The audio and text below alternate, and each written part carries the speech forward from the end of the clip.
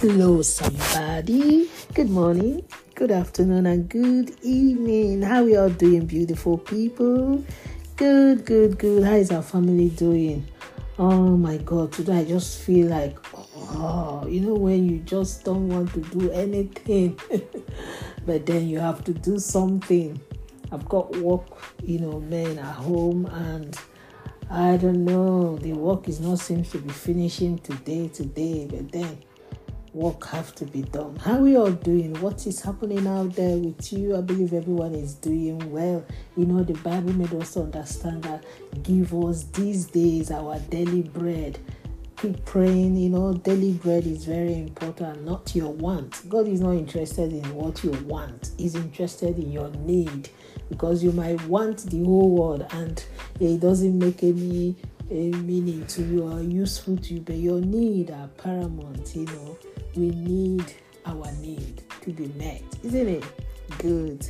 God bless you all.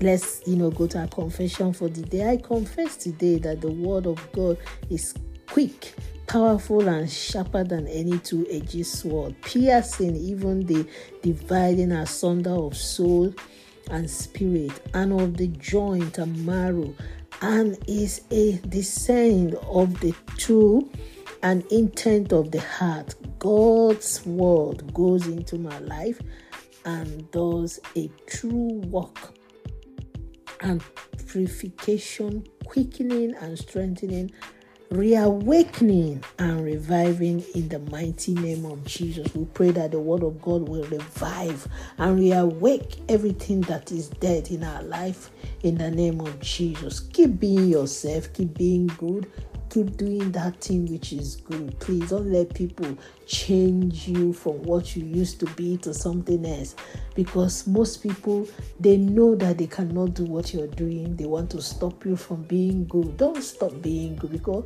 it paves way for us. Wherever you go, people quickly recognize that, this person is this person is that. Don't be that one that when they mention your name, everybody will go, but be that person when they mention your name, you are just like, you are just like a sparkling light everywhere. Happy birthday, happy wedding anniversary, whatever you're celebrating today. I really do celebrate and rejoice with you. For those that have lost their loved ones, we just pray that the Lord will comfort and console their families in Jesus' name. Remember your remedy to remedize, very, very important. Okay?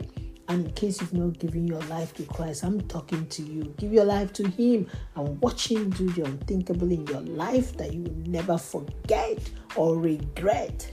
Yes. And on that note, just keep bouncing and basking in the Lord until I do come your way again. It's just only me, your guy, Comfy, reminding you that at the end of the tunnel, light always show forth. Remain blessed and remain rapturable. God bless. Bye-bye.